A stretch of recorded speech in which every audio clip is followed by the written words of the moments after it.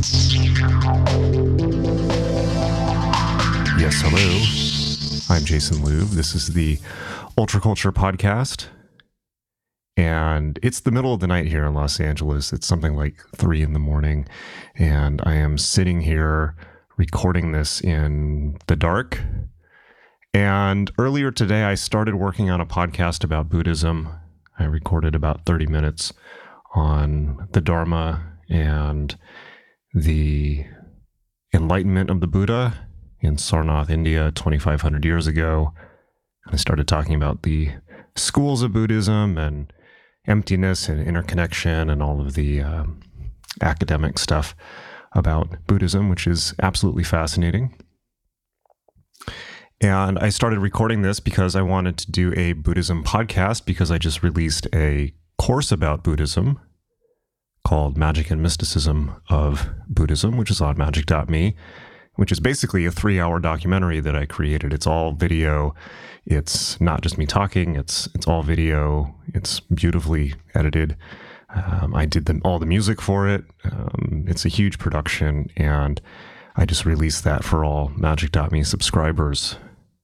So, to let everyone know about that, I was going to do this very intelligent sounding podcast about Buddhism and regale you with my academic knowledge from my travels around the world and my deep studies and practices and all this Lamont Cranston type stuff.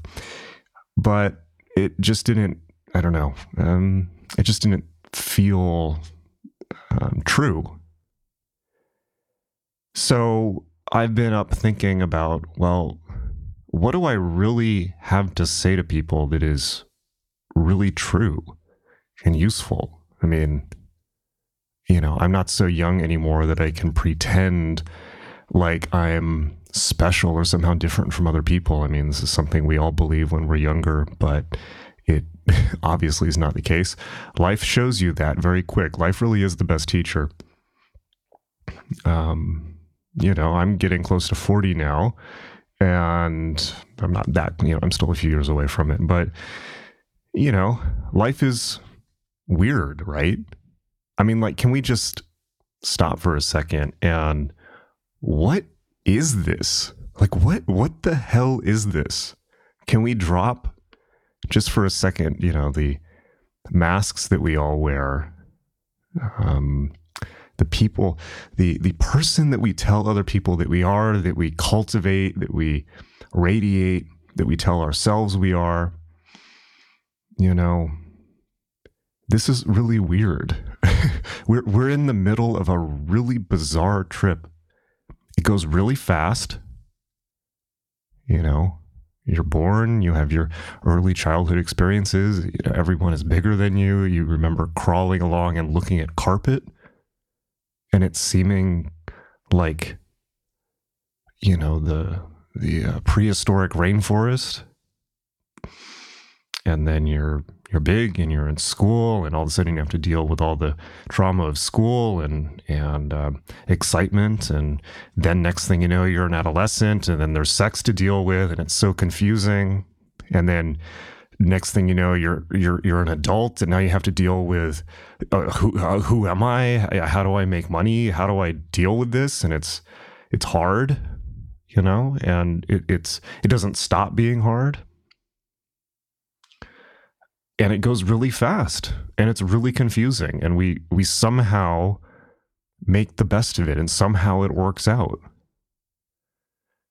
but nobody knows what the fuck it is, Somehow it works out, though. It's amazing.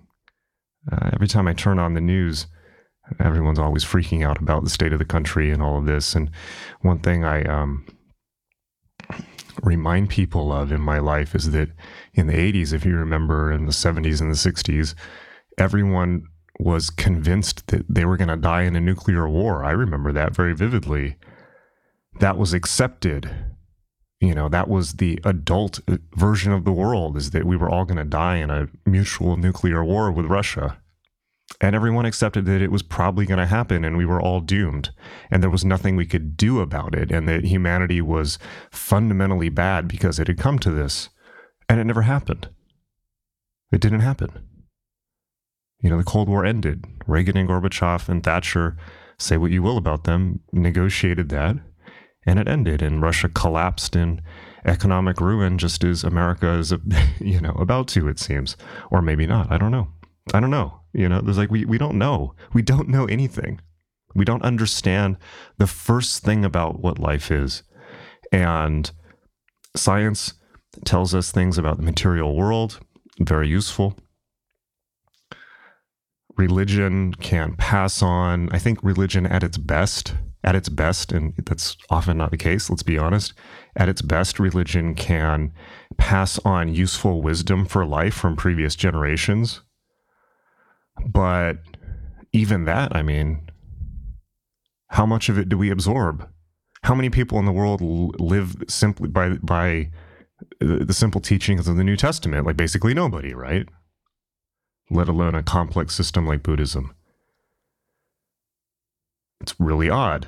So I feel that the best way to talk about Buddhism is from that position of honesty. It's like we're in the middle of an inexplicable trip. So in terms of what do we really know ontologically, right? What do we really know spiritually? So I could sit here and tell you all these colorful stories about how I traveled around India, Nepal, and became a shaman and studied as a Sufi and studied Buddhism and attained advanced enlightenment states and meditation states and learned Western magic and all of this comic booky stuff, which is all true. It's like Doctor Strange literally could have been made about my life, but it doesn't, it's like, so what? I'll be the first to admit that. Ultimately, we are all sitting here in this thing called the human experience in just, I would say, a state of, if you really stop and feel it for half a second, a feeling of muted panic, perhaps, or a feeling of, as Gurdjieff put it, the terror of the situation, or, I'm not even going to try and quote people, let's just try and be direct about it. Life is uncomfortable. It's strange. It's awkward. It is tinged and colored with the constant fear of you're not getting it right. And I would assume that is universal. In the, I don't know what you want to say, in the world in 2019, there are almost infinite things that you can do to distract yourself from that fundamental awkwardness.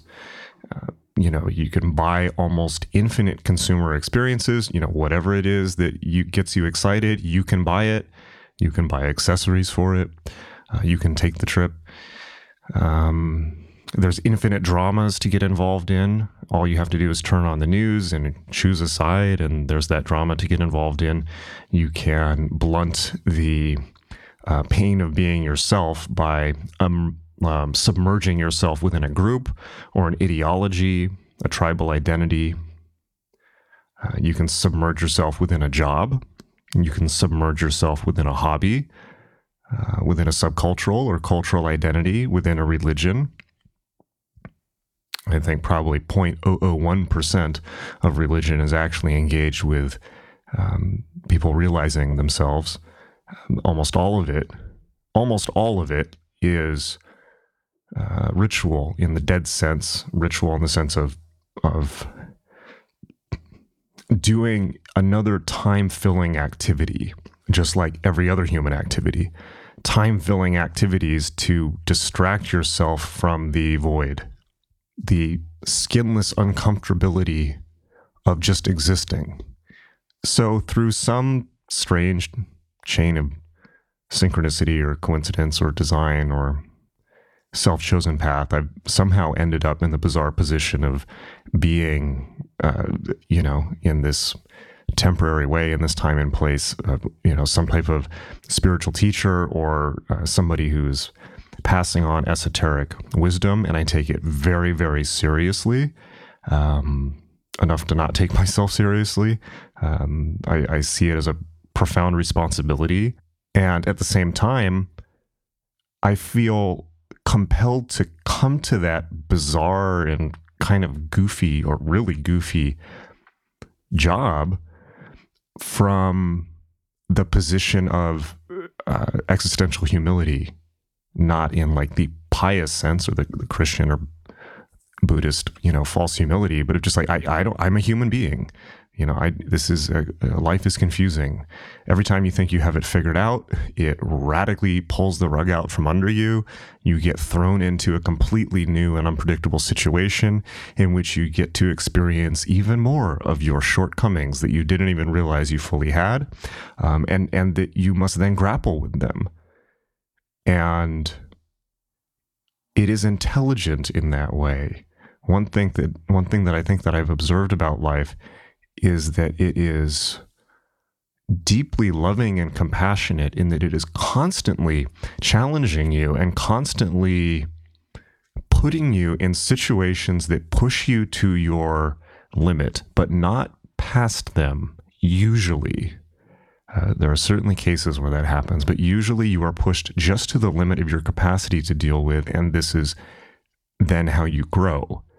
And then look back at the challenges of the last year, the last 5 years or 10 years, and they seem inconsequential to you, even though they seemed apocalyptic to you perhaps at the time. So Buddhism, right?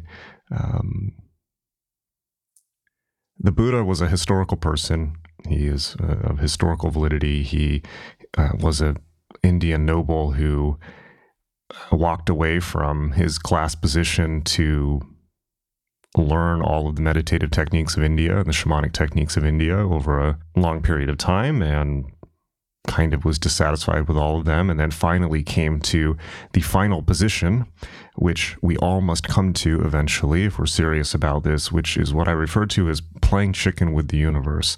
He simply sat under a tree in northeastern India and said that I will sit here meditating until I become enlightened or I die. And I don't care which one happens, but I am not fucking budging until the universe provides, right? Or I'll die. I think this is, again, a very honest way to approach existence. So meditate he did for 7 years, finally attaining mastery of his mind and seeing through the illusion of reality. And the conclusion that he came to was that there was no self. This is a shocking revelation. It was shocking 2,500 years ago. I think it's maybe even more shocking now. I think it was perhaps easy for people. I mean, who am I to say? None of us know, but perhaps it was easier for people in 500 BC to accept that they did not have a self. At a time when people were more tribal, at a time when people were dominated by the caste structure, when they were completely controlled from cradle to grave, not like we're not now. And by the way, not like we don't live in a caste structure now, because we absolutely do.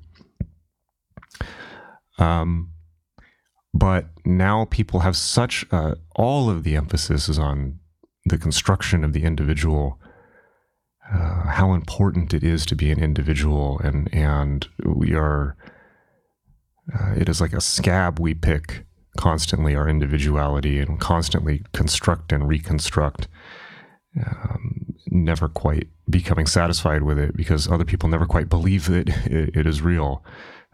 We are all magicians and sorcerers in the negative sense in that way, constantly creating illusions for other people and even more direly for ourselves. But I think that the idea that we do not have a self, and by that I don't just mean an external self, but I mean it in the way that the Buddha meant it, which is that there is no divine core self. There's no true self. There's no ultimate identity, at least according to Buddhism. It's one theory.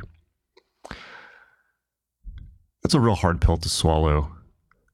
What the Buddha said instead was that what we perceive as the self is on some level a cognitive trick played by our sensory organs and our brain in order to keep us alive. Our brains filter in information from our 5 sense organs and our intuition, and correlate that data based on past memories stored in the brain. And this is done in order to make sure that we don't do things that lead to our extinction, like walking out into the road, because we can clearly see there are cars there, and we know from our prior experience that if you walk out into the road and a car hits you, you will die, because we've been told this, and we've perhaps seen it happen, as I have multiple times. So what the Buddha really said at the core of it is not spiritual. It is a brutally, harshly rational statement that essentially, and we know this is true from neuroscience as well, the brain creates the illusion of a self as a kind of overlap, the overlapping Venn diagram, or it's almost like an optical illusion or an illusion created by the input of sensory organs and memory in order to give this sense of autonomy so that decisions can be made that provide for our survival, and that then will lead to things like producing offspring, protecting offspring, and protecting ourselves and other members of our species from the elements, and so on and so forth. And from that illusion comes 10,000 years of history or more. From that illusion, the history of an illusion, comes all of the madness of history, the castles of imagination built on clouds, on the air, the sand mandala of history, as the Tibetans demonstrate, or as James Joyce once put it, history is a nightmare from which I am struggling to awake. A very Buddhist statement. So, if the self is an illusion, the prior theory was that there must be a divine self, an animating self that is not perceptible to the senses, but perhaps only to intuition and perceived in the height of sacred ritual, or that we can infer from the sacred teachings of religion, in this case, the Vedas. This was the prior theory. It's the Vedantic theory. The Buddha rejected this as well. What divine self? This is perhaps a conjuration of priestcraft. What divine self? Where? Now, I'm not sure I agree with this, but I'm willing to go with the Buddha to his next step, which is his conclusion is that if the perceptual self is a trick, an illusion created by the brain, that voice in your head that you think is you, it's an illusion. It is. And you don't need it to survive. If that's an illusion, and some transcendent self is largely a figment of priestly imagination, perhaps, then what are we really? Because we have no inherent self. There's no essence. Buddha was not an essentialist. Essentialist thought is very dangerously creeping back into our culture. It's not real. There is no essence. I'm quite happy to go with the Buddha there, because it's absolutely correct, I think. It certainly can be correctly inferred from logic and also from heightened ritual experience, let's be honest. But the Buddha says that the self is an emergent property of interconnection, right? Every moment of our lives, we live in interconnection with other beings. There's not one moment of your existence that has not been performed on a stage with first your parents, but friends, siblings, co-workers, peers, friends and enemies, lovers, ex-lovers, future lovers, whoever it happens to be, the people who will bury you one day. Everything is in interconnection with other beings. And so what the Buddha said is the universe is constructed of emptiness. It is empty. It is inherently empty. It is void. That doesn't mean nothing exists. It means that nothing has a central quality because everything is produced by interconnection. So the Buddha says that everything is emptiness and interconnection. Okay, so now we're doing what I said I wasn't going to do, which is drifting into theory, but this is critical because the conclusion that can be drawn from this is that there's no there. There's no one home. There's no one for you to get to. And most of us, particularly people with a bent for spirituality, spend our entire lives pursuing the cliche, the common sense truism. Those are always the most true, of being up our own navel, all right? Navel gazing. It's absolutely true. It's not a slander. It's true. It's a correct parody of spiritual people, because spiritual people spend their whole lives trying to find themselves. Good luck, right? There is no true self. Self is a byproduct of interconnection with other consciousnesses. And therefore, says the Buddha, if you want to find yourself, you must look outside yourself to the network of all consciousness. You must look to the totality of consciousness. What you perceive to be you is only a node in an infinite sea of consciousness. We are only temporary nodes, little knots in a sea of network, in a sea of consciousness. And one day that knot will be untied as if it never existed, and it will go back to being part of the net. It's just like, that's how it is. That's how it is. You're going to die. You're going to die. I'm going to die. We're all going to die. It's not bad. It's natural.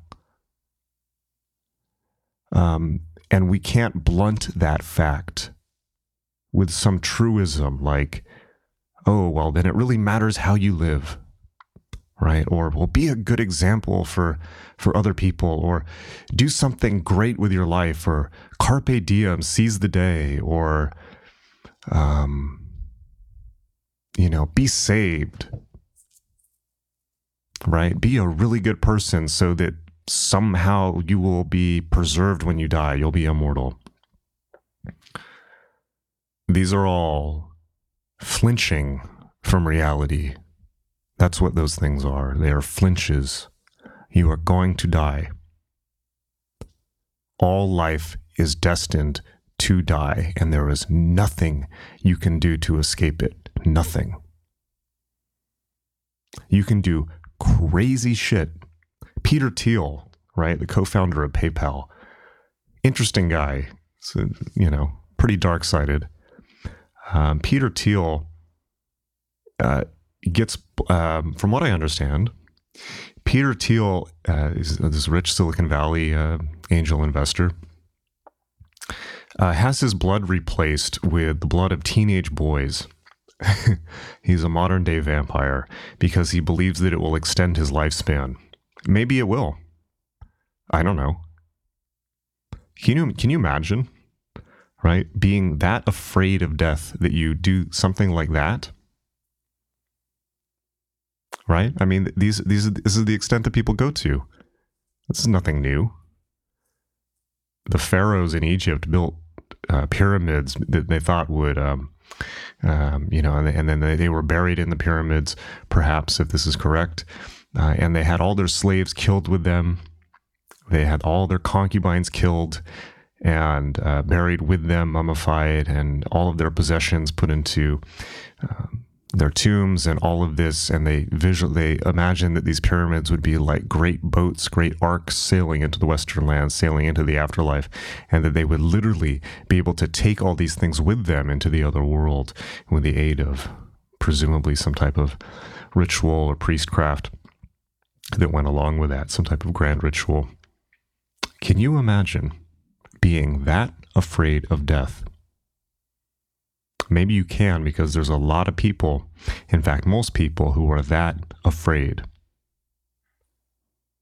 One day, if you're lucky enough to get that far, you'll be in a nursing home. I don't know if you've ever been to a nursing home. You probably have. I have. A lot. in nursing homes, people who were once very big shots, real big deals, howl at the walls and scream and howl and go into incomprehensible rages. And if it's not a very good nursing home, as most of them aren't, they are ignored by the staff who have no family connection to them, who just leave them, sometimes for days on end, not changing their adult diapers. It happens quite a lot. Bedlam, right? There's a scene worthy of Bedlam in the 19th century. People get scabies that travel from bed to bed. I don't want to get too dark, but this is reality. This is the charnel ground, as the Buddhists said. The Buddhists, as the Hindus before them, would meditate in graveyards, meditating on corpses, often quite literally sitting on them for long periods of time. I've met people who've done those practices. I've been initiated into groups like that in India, in Nepal. It's real. It's no different here. Charnel ground is not the graveyard. Charnel ground's the whole world. If you stop and look, right? If you stop trying to run from it. The funny thing about not running from things is they cease to have power over you. Some of it. It's a funny thing about that. So, old age, sickness, and death are inevitable, as the Buddha told us. These are obvious truths. We say they're hard truths. They're hard to take, but they're obviously true. So why are they so hard to take? It's not because of I'm not creating these things for you. It's not as if just by saying it will happen. I'm speaking of something that will happen already. Why are they hard truths? Why are they hard to take? It has nothing to do with the event. And it has everything to do with the fact that we hide from it. It has everything to do with our own minds and our own reaction to it. The fact that we pretend it's not there. It's a terrible problem, particularly in America. In India, the dead line the streets. You want to see reality, you go to India, right? It's just dead people everywhere, decomposing in plain daylight. Some of them are even still alive while they're decomposing. Or these days, go to downtown LA, go to Skid Row in LA. It's not that different. So, why do we hide? Why do we hurt ourselves by hiding from reality instead of accepting it? Because it only prolongs the suffering. If you see reality for what it is, if you see through it, it ceases to have so much power over you. Life simply is. It simply is. It just is. And when we can admit that to ourselves, it's crazy we have to admit to ourselves what is obviously true.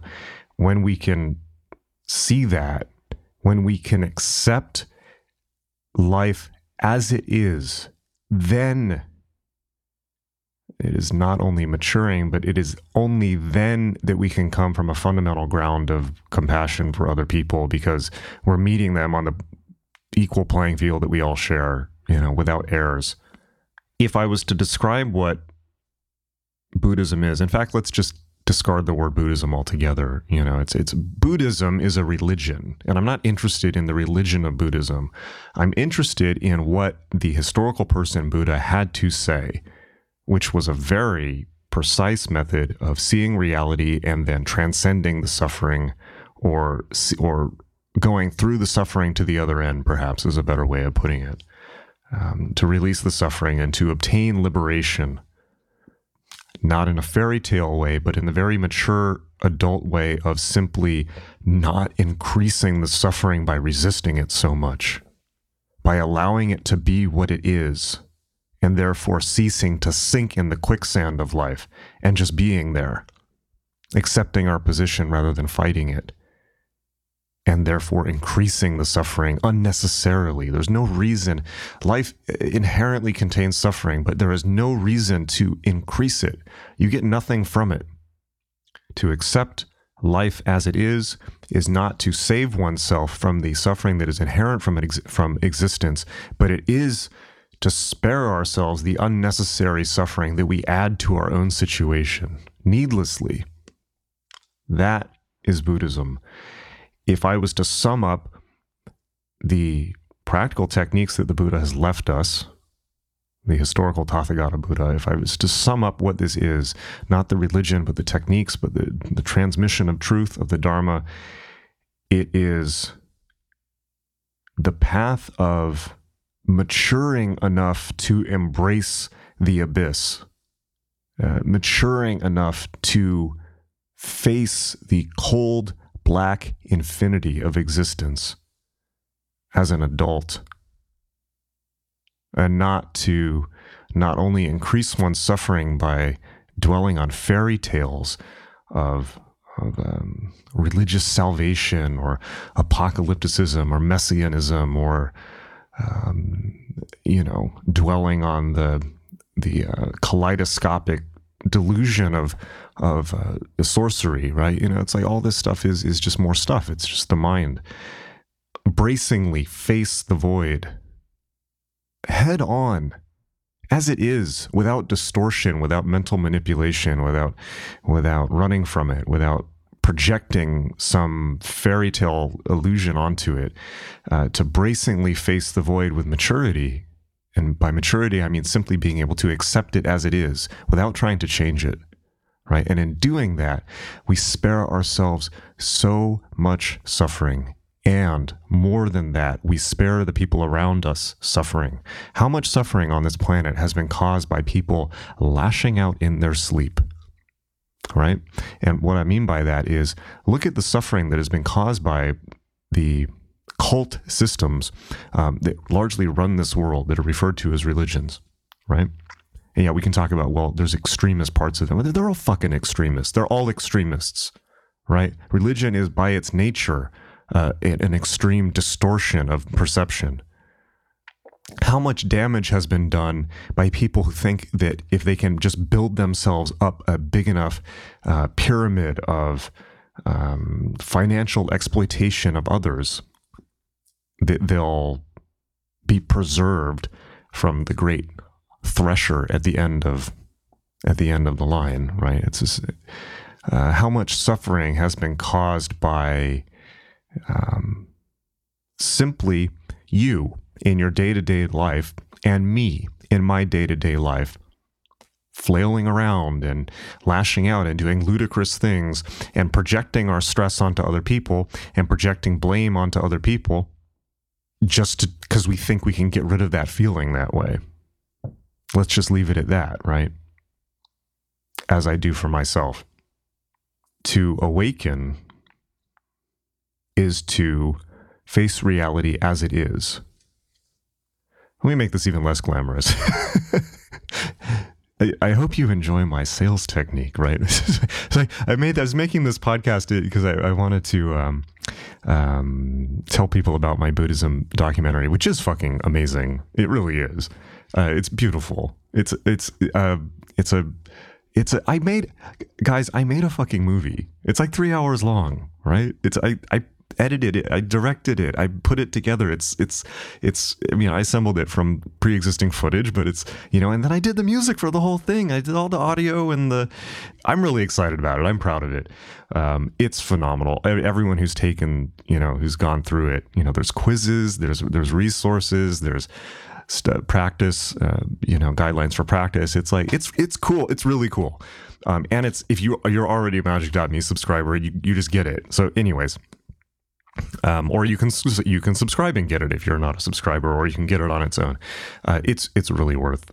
It'll tell you everything you need to know about the broad scope of Buddhism and how to practice and all of that. But that aside, let me make this even less glamorous. Let me take this down even further. And in fact, at this point, let me also cast aside the kind of delusion that I've been spinning for the last several,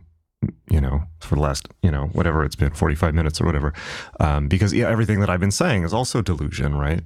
The kind of like the Ian Curtis Lovecraftian overbearing, oh my God, I know reality, like that too, right? It's a construction of the mind. I mean, that, I don't know. There's no reason to be heavy-handed, but, I often do because I'm a good Protestant boy at heart, sinners in the hands of an angry God. But let me take it down even further. 2 years ago, I did Vipassana course, which I recommend for everyone. I meditated for 10 days nonstop in the desert without speaking, gender segregated, no, vegetarian diet only, no sex, no reading, no writing, total sensory deprivation. I meditated for 10 days. And by the way, in unbroken yoga posture as well, without moving for most of it. And this is the conclusion that I came to. Here's the most unglamorous way I think anyone has ever described Buddhism, and I would hope one of the truest ways. This was the grand conclusion that I came to. We live on a planet of people who are not toilet trained. It's really true.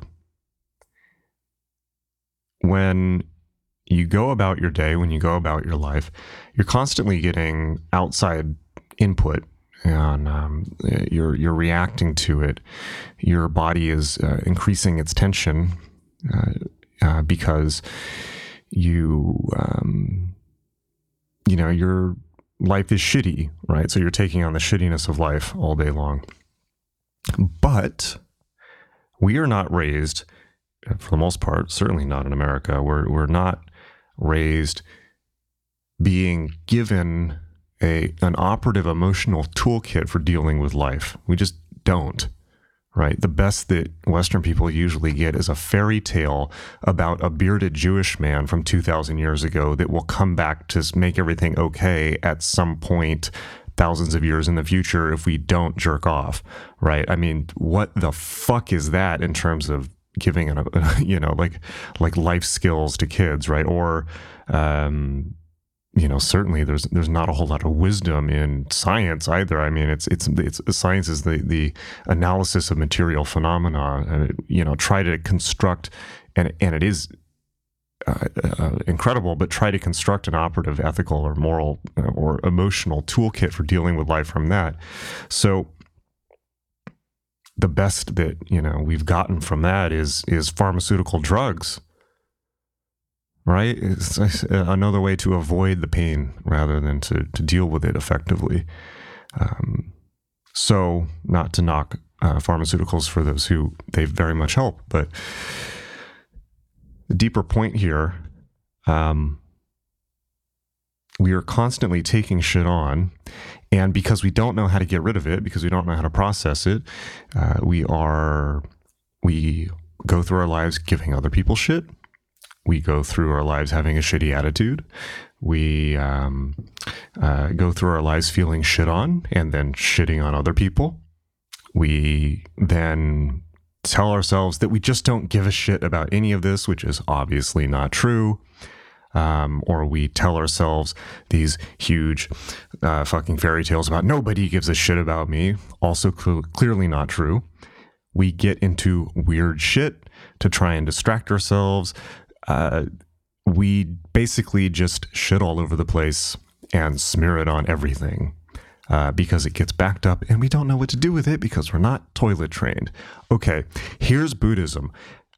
Behold, I, the one who sits upon the throne, the great throne of the spiritual teacher, deliver to you the great secret of toilet training. By the way, isn't it hilarious how when people go to see gurus, they're always on a pedestal. Oh, they're up on the throne. He is the great golden one who is toilet trained. Yes, and I now deliver to you the secret. Okay, here's what Buddhism is in a nutshell. The Buddha says that the path out of suffering is to relinquish the craving and aversion tendencies of the mind. He basically said this: all the mind does is crave things, try to get things, or try to get away from things. And if you really think about it, underneath the mind, that's all it does. And it's not just the mind, it's the body, right? The mind is an extension of the body, something that Western people and all their fucking wisdom haven't figured out yet, right? All the mind does is try to get things or get away from them. That's it. Everything else is built up on top of that. And because of that, it is constantly caught up in a never-ending cycle, a never-ending hamster wheel of delusion, of craving and aversion, generating karma. And all that karma is an inertial tendency that continues on into the future. We spend our whole lives trying to get things or get away from things. This is me, that's me, this isn't me, that's not me, this is me, that's not me. Maybe if I get this thing, it'll fill the hole. Maybe if I get that thing away from me, I'll feel better. On and on and on and on until you're dead. And then you're reincarnated and the whole fucking thing starts over again. Ad infinitum. Craving and aversion, that's all it is. That's all your mind is. And, even more importantly, the mind is the body. The body is... the mind is an extension of the body. So all that your body is doing, the physical sensations, what you think you're experiencing, you believe falsely that the input that is coming towards you from the world is actually real. That you're actually experiencing it. You're not experiencing anything. All that you're experiencing is your own physical sensations, right? You're experiencing your body telling you, being either craving or having an aversive either craving or trying to get away from phenomena, right? None of us contact reality at any time.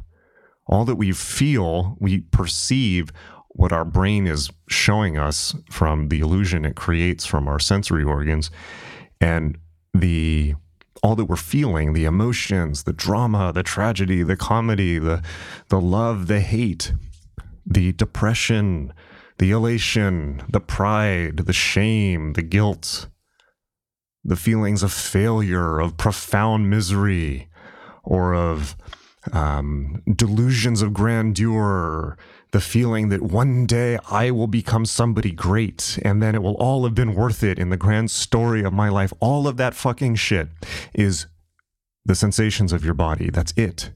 That's it. The same thing goes for magic, by the way. All that shit you experience, and, if you're a magical person, same fucking shit. It's sensations in your body. The body is the mind. So that by the process of meditation, we become aware of the sensations of the body. We become aware of the aversion and craving tendencies of our flesh, our mortal fucking flesh, which we can't wait to get away from, because when we feel ourselves, we must admit our mortality. And we cannot admit that to ourselves, but we must. So the body is what contains everything, the whole magic show of life. It's just bodily sensations. So here is the great secret of toilet training. Are you ready? I, the one who knows how to shit cleanly and how to flush, present to you the grand secret of enlightenment of toilet training. Here's what it is. If you sit and accept life as it is, without attempting to get away from it, without attempting to figure it out, without craving, without trying to get away from things, without allowing your mind to spin off into stories of nonsense, if you just sit and give up and let go and allow life to be, if you just sit and allow yourself to feel it, the feeling of being alive that you've been trying to get away from for God knows how long, if you just feel the pain, your body knows how to process it. Just let it be and stop trying to change it or get around it or make it into something else or crave something that will make it better, or push it away, or whatever it is that you've been doing for decades to dull that feeling. Just fucking feel it. I know it hurts, Of course it fucking hurts. Otherwise you wouldn't have been trying to get away from it. Duh. Right? We can all tell horror stories of the things that have happened, we think, to us, right? Or that we think we've done. If you just feel it and let it be what it is, your body knows how to process it and will. Your flesh knows how to process all of that. Your mind doesn't. It doesn't. You can't logic your way out of that stuff. You can't. You can't sit in therapy for 40 years talking and let it come out that way. It doesn't work like that. Your body naturally knows how to process all of it. Obviously, you're a biological organism. You're a part of nature that was designed in order to deal with life. That's what an animal is. So let yourself be it instead of something high and mighty and better than that. Let the animal body process it. Let yourself process it. If you just sit with it and feel it, your body knows how to take a shit. If you just sit and feel it, your body knows what to do. And that, my dear listeners, is how you use the toilet and become a successful adult on Spaceship Earth. It would be amazing, wouldn't it, if we lived on a planet full of toilet-trained people? That would be great. That'd be real nice. You know, things would work a lot better. We wouldn't be stepping in other people's shit or having to clean up other people's shit all the time. And we wouldn't feel shitty all the time because we'd know how to deal with it. That's Buddhism. Can you imagine a world in which all sentient beings are liberated in such a manner? A toilet-trained planet, a toilet-trained universe. Can you just imagine? Sparkling clean, running properly. That would be bliss. The Pure Land itself. The Pure Land of enlightened Buddhas who all know how to use the toilet properly and therefore get on with the business of just the normal suffering of existence, but basically enjoying this paradise planet, which is what this is. This is paradise. It's paradise. Just stop and look. We live in paradise, even the worst things. How improbable is it that we exist here? Sentient existence. How improbable is it? However it happened, I don't fucking know. However it happened, this is amazing. It's amazing. And we don't see that because we're all full of shit because we don't know how to take a shit, so on and so forth. I think I've worn the metaphor out. But we live in a paradise planet. There's a great Harlan Ellison story. Some of you may remember Harlan Ellison, one of the greatest science fiction writers of all time, died recently, very sad. It's a huge inspiration on me when I was a teenager. He wrote a story in the 60s. I think it may have been based on a real person or a friend of his. He wrote a story about a man who is so depressed that he's convinced that he lives in hell, that there's no hope, that there is no escape from the crushing misery of existence of life on Earth, and that everything is broken. The political situation is broken. Nothing can be fixed ever. By the way, how many people do you know who feel this way? Most of them probably. Just look at the news. This is the view of the world that is pushed on us by most people who are projecting their shit over the electronic airwaves. So he's become convinced that it's a hopeless situation and therefore decides to jump off a diving board into a swimming pool with no water and break his neck and kill himself that way. Immediately after doing so, his consciousness is resurrected, if I'm getting the story right, is resurrected in whatever the clearinghouse is of these higher intelligences that created the experience of Earth. Who consider this, and then they speak to his consciousness that's then been summoned forth to this higher reality. And they say, "Why did you do that?" And he says, "Well, Earth was hell. I couldn't take it 1 second more. I couldn't take 1 second more of it. It was endless misery." And I think the character in the story, is everyone he knows dies, or his parents die, his children die, and so basically everything seems hopeless, and then so he kills himself. They say, "What are you talking about?" It's like, well, this was misery. I couldn't take it anymore. So, and they say, Earth is a paradise planet. It's a vacation planet. We sent you there to enjoy it. Even the awful stuff is there as it's paradise. And that, do you know how rare it is to get the opportunity to come here? Right?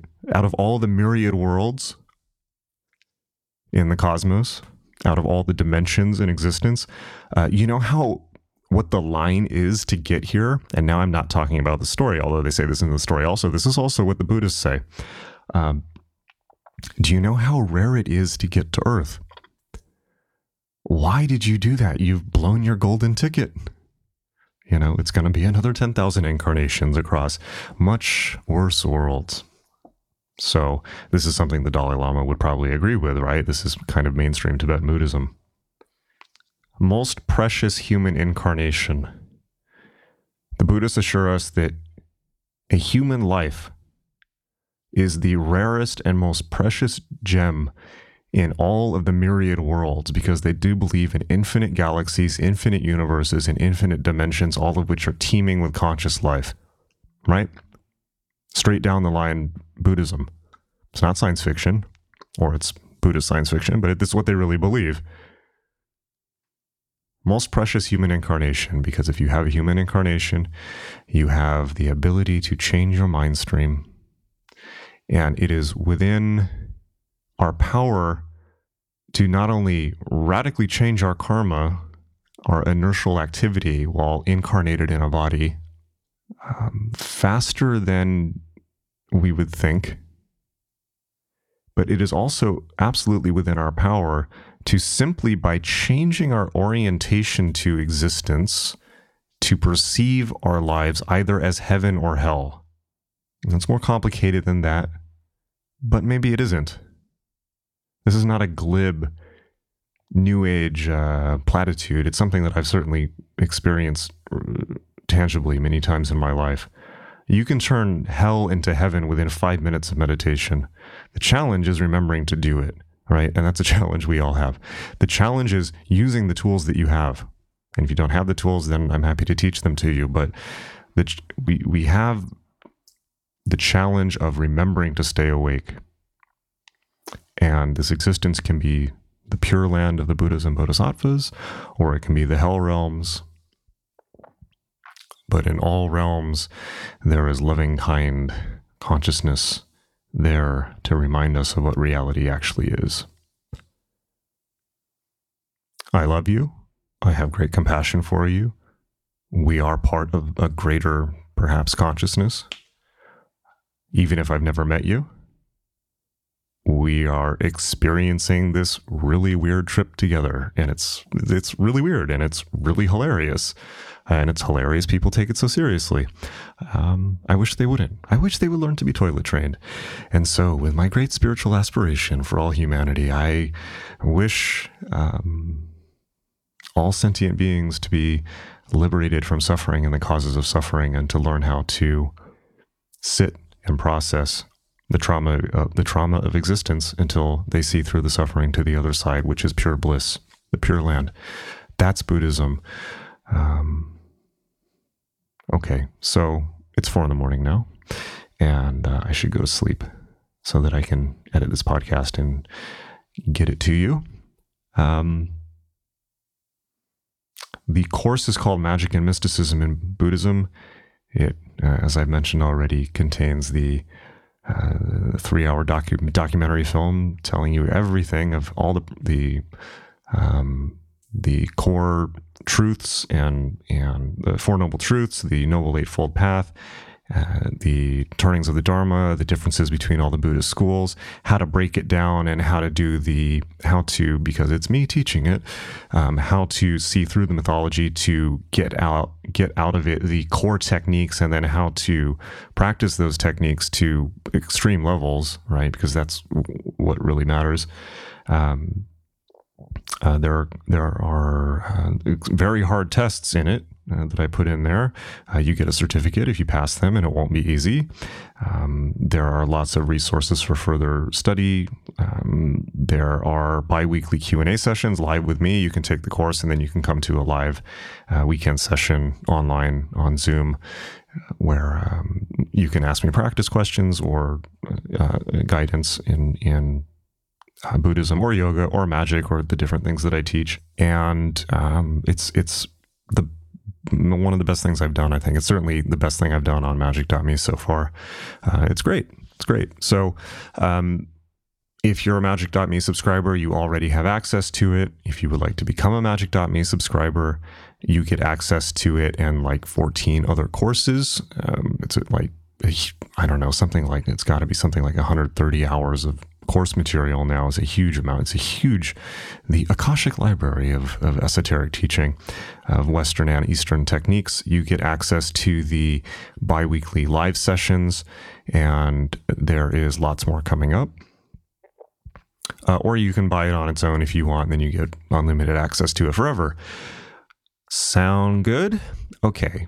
So Magick.me, and if you're not subscribed to the podcast, then please subscribe on iTunes. Leave a 5-star review. It will continue growing thanks to your interest and loving kindness in my direction. All right, I'm gonna go to bed. All right, lots of love to you. Be good. Stay awake, and have a good trip.